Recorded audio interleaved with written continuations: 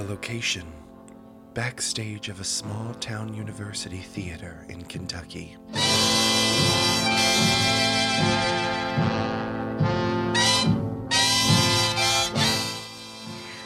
minutes to places, everybody. This is your 5 minutes to places, please. Opening night is always special. The audience is seating themselves, anxious to see theater majors trod the boards, while backstage is abuzz with the anticipation of the first scene. Tonight is different. The run crew, usually bustling about with large black headsets, are now stopped, listening intently to their intercom systems.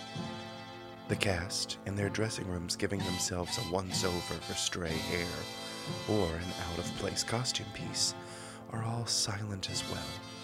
Normally, the calls of the stage manager are all that boom through this intercom, but not tonight. Tonight, the only sound that can be heard is a certain dolt saying something he thought was in confidence. Guess what I got up to last night? Everyone has a story to tell. We have a bottle of wine and an ear to listen. Join a couple of dolts as we dote out some anecdotes. Welcome to Anecdotal Dote. Hello, everyone, and welcome to Anecdotal Dote, the podcast that celebrates the stories and storytellers in all of us. I'm John Siedenberg, the guy who once told intimate personal stories over headset without realizing the entire building was wired in to listen. Joining me on this podcast is the guy who listens to my personal stories as I broadcast them to the world, Ben Lehman. I am permanently scarred.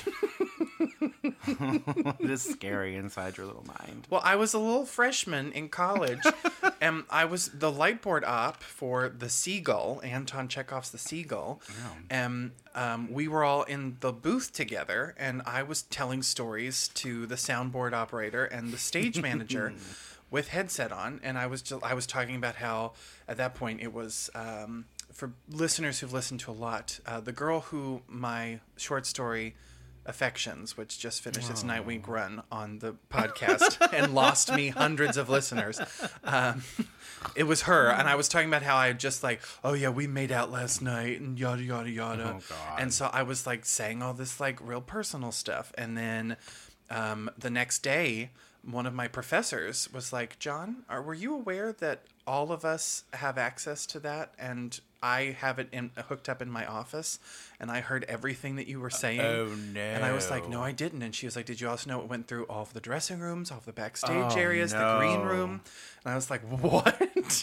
I was very, very embarrassed. Oh my God, I would have been mortified. Oh, it was yes. awful. Absolutely awful. I went to the bathroom during a show and forgot that I was wearing a mic, and they didn't turn it off. Oh, and God. so, I was in the middle of a show, so the audience heard all of my bathroom business and the toilet flushing. And so, Was that the biggest applause you got that night? yeah. It's my finest performance to date. He did such a job. Oh, but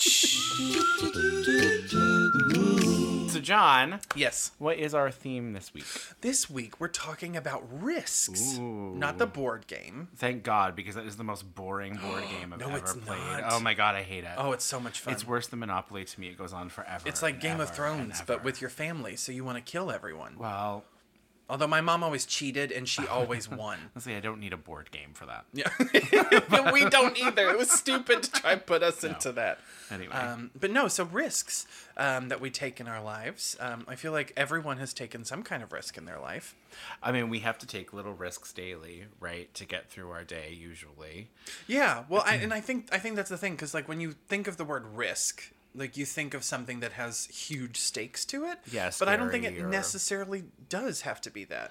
I think, you can talk about emotional risks, I suppose, like taking those every day. I mean, I'm kind of an anxiety-ridden person. I might not show it on the outside. Sometimes I maybe do. I don't know. I don't know what the perception is of me. But even if I have to approach, asking for something from a friend or a coworker, or it takes me a minute to get up my nerve to ask for what I need. So that's like a day-to-day risk that I have to take, just because I see it as a risk because I'm full of anxiety. So there's like successful risks and then there are risks that you take, like, I don't know, asking somebody out on a date, or working up, telling someone how you feel about them, or whether that's romantically or whether that's like you did something to hurt me, or I needed to get this off my chest. Those are all the kind of daily risks we take, I guess, as people. No, that's true. Right?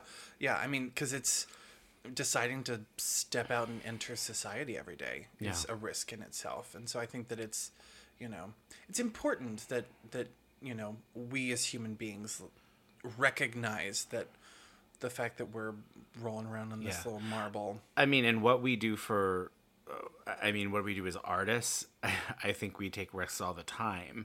I mean, just to put yourself out there and be vulnerable in front of a crowd of people. Yeah, is a risk. Mm-hmm. And like in the rehearsal room too, like there were a couple of things that I did in the moment today that just kind of leapt into my body, and I just took the risk and was free to do them, and they paid off. Like they were good.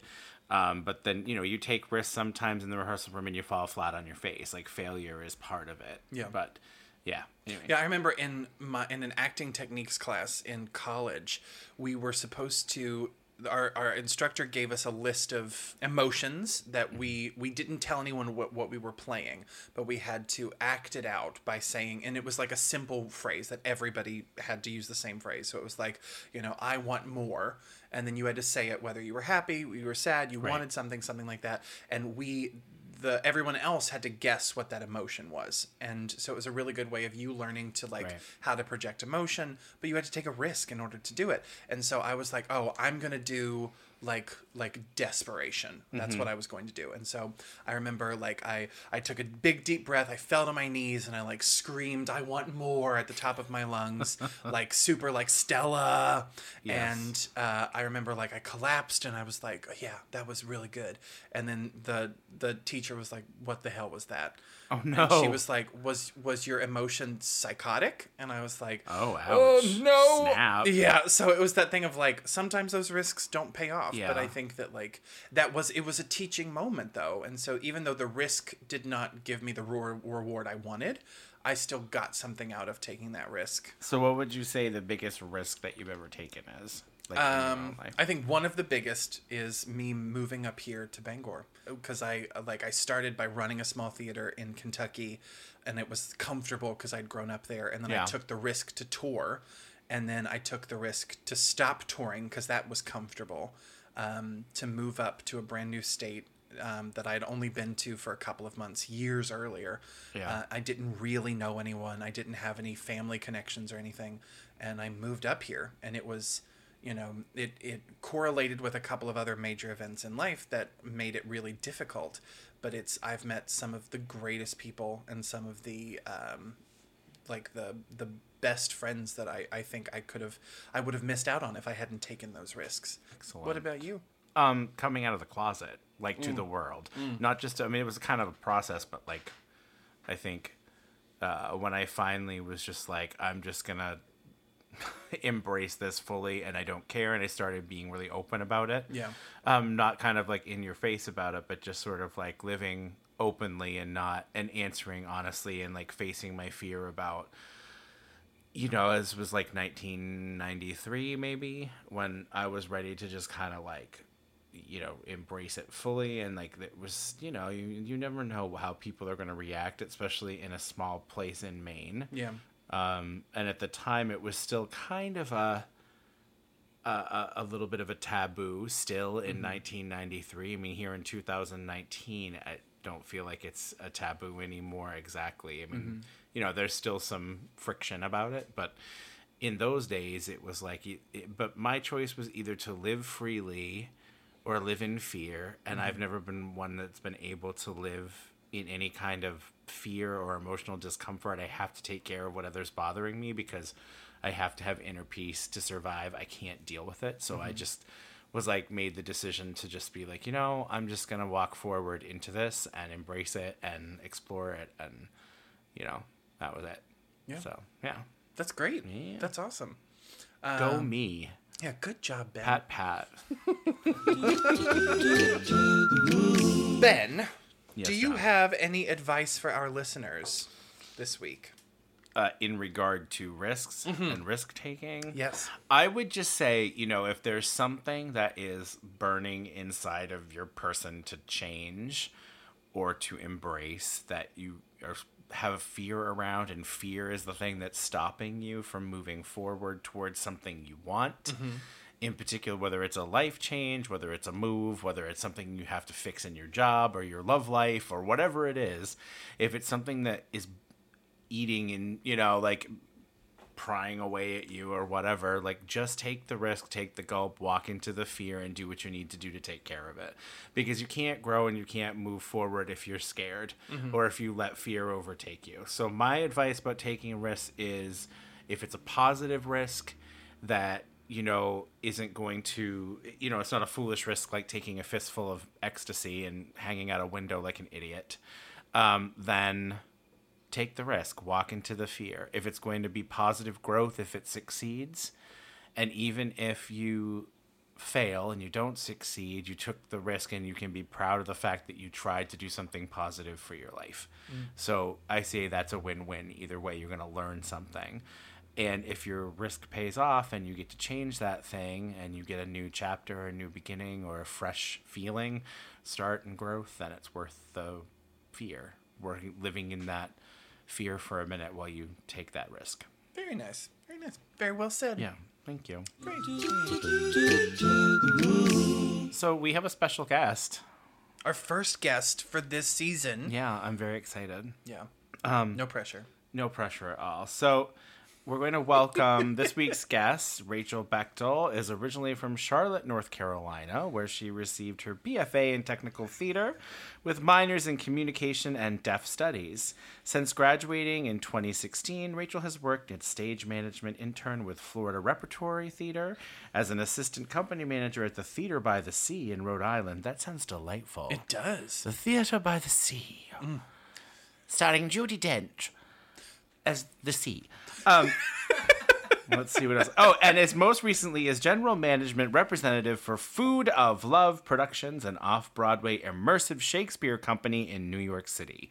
She currently works as an arts administrator for the Penobscot Theater Company here in Bangor. Welcome, Rachel. Oh my gosh. Hi, everyone. I didn't realize you guys were going to read my whole bio. That's so exciting. It makes me sound so professional. You do sound real professional Oh my from that. goodness. Yeah. professional, too. Semi. We'll see. She is wearing a beret I know. and a black, what would you call that? shirt. Sweater. Well, I'm Top. cut off tonight. Clothing. Fabric. You look very French. Here, Thanks. I've got a little e-cigarette if you want to just add to the look. Don't vape, you'll get popcorn lung. It's a stupid risk. Oh, put that down. Throw it away. Like, No. you shouldn't be doing that. Dude, I actually don't inhale the vape pen. Oh my gosh. gosh. I like to fill my mouth up with it whenever I'm singing Phantom of the Opera, so that way I have my own little fog machine. Wow. The sad thing is that's not a lie. I feel like that was a real risk to tell us that. It was, and now you will never forget it. Good thing is no one listens to this, so we're fine. Okay, so Rachel, you have recently taken a pretty decent risk by moving up here from New York City to Bangor. Sure have, John. Thank you for the patter. That was great. What does that mean? Like conversation patter? Oh, yeah.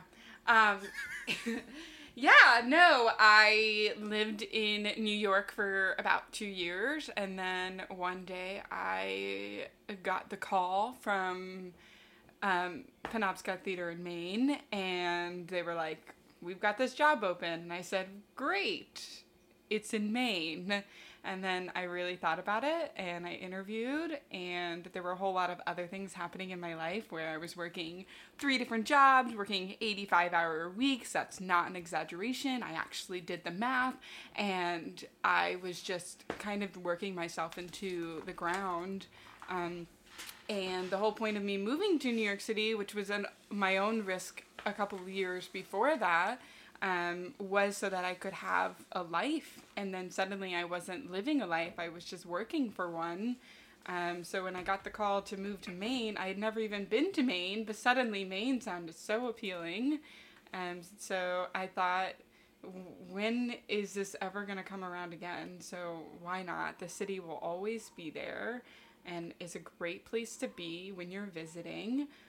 So I took the leap. I had 2 weeks to find a car, to find a new roommate for my old apartment, and to somehow get from New York to Maine. So, and here we are, a couple of months later. It's snowing, so that's new. I don't want to talk about it. Wow. So, good risk? I think all risks are good risk. Oh, interesting. Yeah. Okay. It's like when somebody says that, I regret this or I regret that. I'm one of those people who doesn't really live with regrets, or that they did something that didn't help them learn something else. So I think all risks are ultimately good risks, because they're either going to teach you something, or you're going to move forward in something else. So That's a good way of looking at life. Yeah. I like that. I'm pretty positive. You are pretty positive. Yeah. That's great. So would you say that moving up here from New York was your biggest risk, or do you think moving from North Carolina to New York, or is there another one that you think is a bigger risk? I think that there are just like different levels and different categories of risks. Every theater person is like, I love New York. I hated New York. Every time I went to visit it, I was like, how can anybody live here? And my brother had lived there for so long, and I always grew up visiting him, and he loved it. And every time it was like, the subway sucks, and it smells, and people work so much, and blah, blah, blah, blah, blah. And then suddenly, a few years later, I'm like, hey, Dad, you want to drive me to New York? I think I'm going to move there.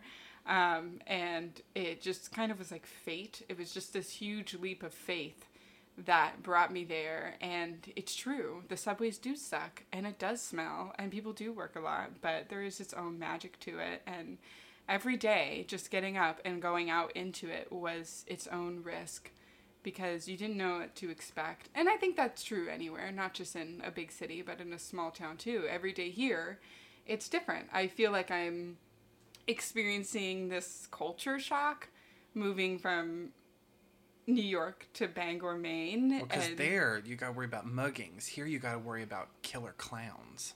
That is so true. But only here in Derry. Only here in Bangor. Only here. Fun fact for our listeners who do not know this. Bangor is the reference point, would you say that? Yeah. It is Derry. It's the inspiration for It's Derry. the inspiration for Derry, which is where it and Pennywise the Clown are. So there you Super go. creepy. Sorry, Yeah. you were saying though. No, I mean, it's just... Time to float. Time to float. And that's when I leave. No, it's like there are just subtle, there are major differences, but Subtle differences. One- Population of millions and a couple thousand. the population of this town is 1 block in New York. But I think the biggest thing for me is the silence. I'm just not comfortable with silence yet. And the fact that everybody just goes home at the end of the day. Do you just have like a white noise machine in your apartment that's just like beeping and honking? No, that's a great idea though. Oh, you're Secret welcome. Santa gift, right? Okay, I'll work on that.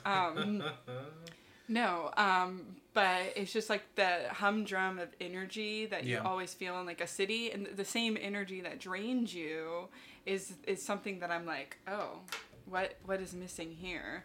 And I'm actually a little bit more creeped out by like walking home in the silence than I am walking home in like a big city. But Especially so when the I red risk balloon- my life every day walking in the silence of Bangor, Maine. I have told you many times when I offer to drive you home, and I'm like, oh, see the clown over there? See that red balloon floating? What did I say? See that Every cat, risk that mangy is a looking good cat? risk. Welcome to the Stephen King podcast. I'd be down. I love you, Mr. King. I took a risk once when I was young to ask Stephen King for his autograph, and he said no. Oh. Oh. And that's the day Ben knew what rejection was. He was super nice about it, though. He was at a basketball game with his kids, and he was like, I'm not going to do this. He now has 'cause I'm in kids? public." He has 3 children, yeah. He's And co-written a book with yeah, one of and them. One of his sons is a very famous author right now. Like, incredibly famous right now. Really? Yeah. He's, like, blown up huge. I thought, by Joe the way, Hill. that Mr. Stephen King abuses and murders children in his books that he just like didn't have any. We originally had 10, but only Oh boy. more later from the Stephen King podcast. So now we're on to our main segment, the anecdotal dote. So here's how it works. We have a random word generator that will select a word that none of us has seen before. This is true story. Your job is to tell a true story based on that word and inspired by a theme of risks. Rachel, are you ready for your word? No. Tough. You're getting it anyway. Your word is supercalifragilisticexpialidocious. I have the word generator. Sorry, I was just... I'm really nervous for this. Okay, your buzzword is smell. So I read, and I told you this story the other day. I read in, was it 17 magazine back in like 2006 or 7 when that was like all the rage. Before technology. And I read that boys are most attracted to the scent of vanilla. Like, that is what they're attracted to. So, me being in 6th or 7th grade, I had this massive crush on this boy whose name I will not disclose in case we ever cross paths again in our life. But he was so dreamy. He's a big fan of the podcast. He's a big fan. I think he lives in Florida. He's a true dote. Oh, he was so dreamy. I had a crush on him for years until we got separated by moving to separate schools. So it was my last year before I knew we were going to be separated to like make my move. But of course, in the 6th grade, 7th grade, can't remember, we wore uniforms. So like not a really great opportunity to stand out. So the next step was to make myself smell good. So I read in this magazine that boys responded to vanilla. So I went out to Bath and Body Works because if you're a girl in the early 2000s, that's where you go. It's Bath and Body Works, and you're either a sweet pea girl or you're a warm vanilla girl. And I was definitely a warm vanilla girl. Oh, the warm vanilla sugar cube. Oh, sugar. That's what it is, warm vanilla sugar. Yeah, my mom is one of those too. Oh, yeah. Hi, Mom. I hope you don't have any more of that crap. It's kind of awful now. They've updated way better. Because you just smell like you washed your hands in sugar cookie dough. And what boy is not attracted to that? Touche. Thank you, Teen Magazine. So I just remember we had French class together. So I would always spray myself because it was after gym and then before French. It was 6th period. That's what it was. So I would always spray myself with this warm vanilla sugar. And then I would sit right across from him and believe that he was looking at me or whatever. And that was never true. He never did. And it was a love that was unrequited. And if you're listening to this, I still love you. And I'm just kidding. My God. Profession. First time exclusive here on the podcast. No, I'm just kidding. Dear Sleepless in Seattle. Yes. Oh, her jaw just fell right open. See, I was really hoping that you were going to say that you just got a big bottle of McCormick's and just doused yourself in vanilla extract. No, but also, why didn't I think of that? I spent all this money on Bath and Body Works when that also could have been the answer. But that would have been truly terrible because the vanilla would have just worn away and you just would have smelled like a buttload of alcohol. And what boy is not attracted to that? Oh, well, folks. That's it for today's episode. Thanks so much to our guest, Rachel Bechtel, for joining us this week. Thank you so much for listening. Don't forget to subscribe and tell your friends. If you don't like what you heard, still subscribe. Doesn't hurt you either way. If you have a story inspired by our buzzword, we would love to hear from you. And your story might be shared and mocked on a future podcast. Send them to us in written, filmed, or audio to the edit. If you have a story inspired by our buzzword, we would love to hear from you. Our story, your edit. If you have a story inspired by our buzzword, we would love to hear from you. Your story might be shared on a future podcast. Send them in to us, written, filmed, or by audio at theanecdotaldote@gmail.com. And remember, everyone has a story to tell, especially you. So share those stories with us. A podcast with fluctuating qualities of audio. Thanks so much for listening. We'll see you next week.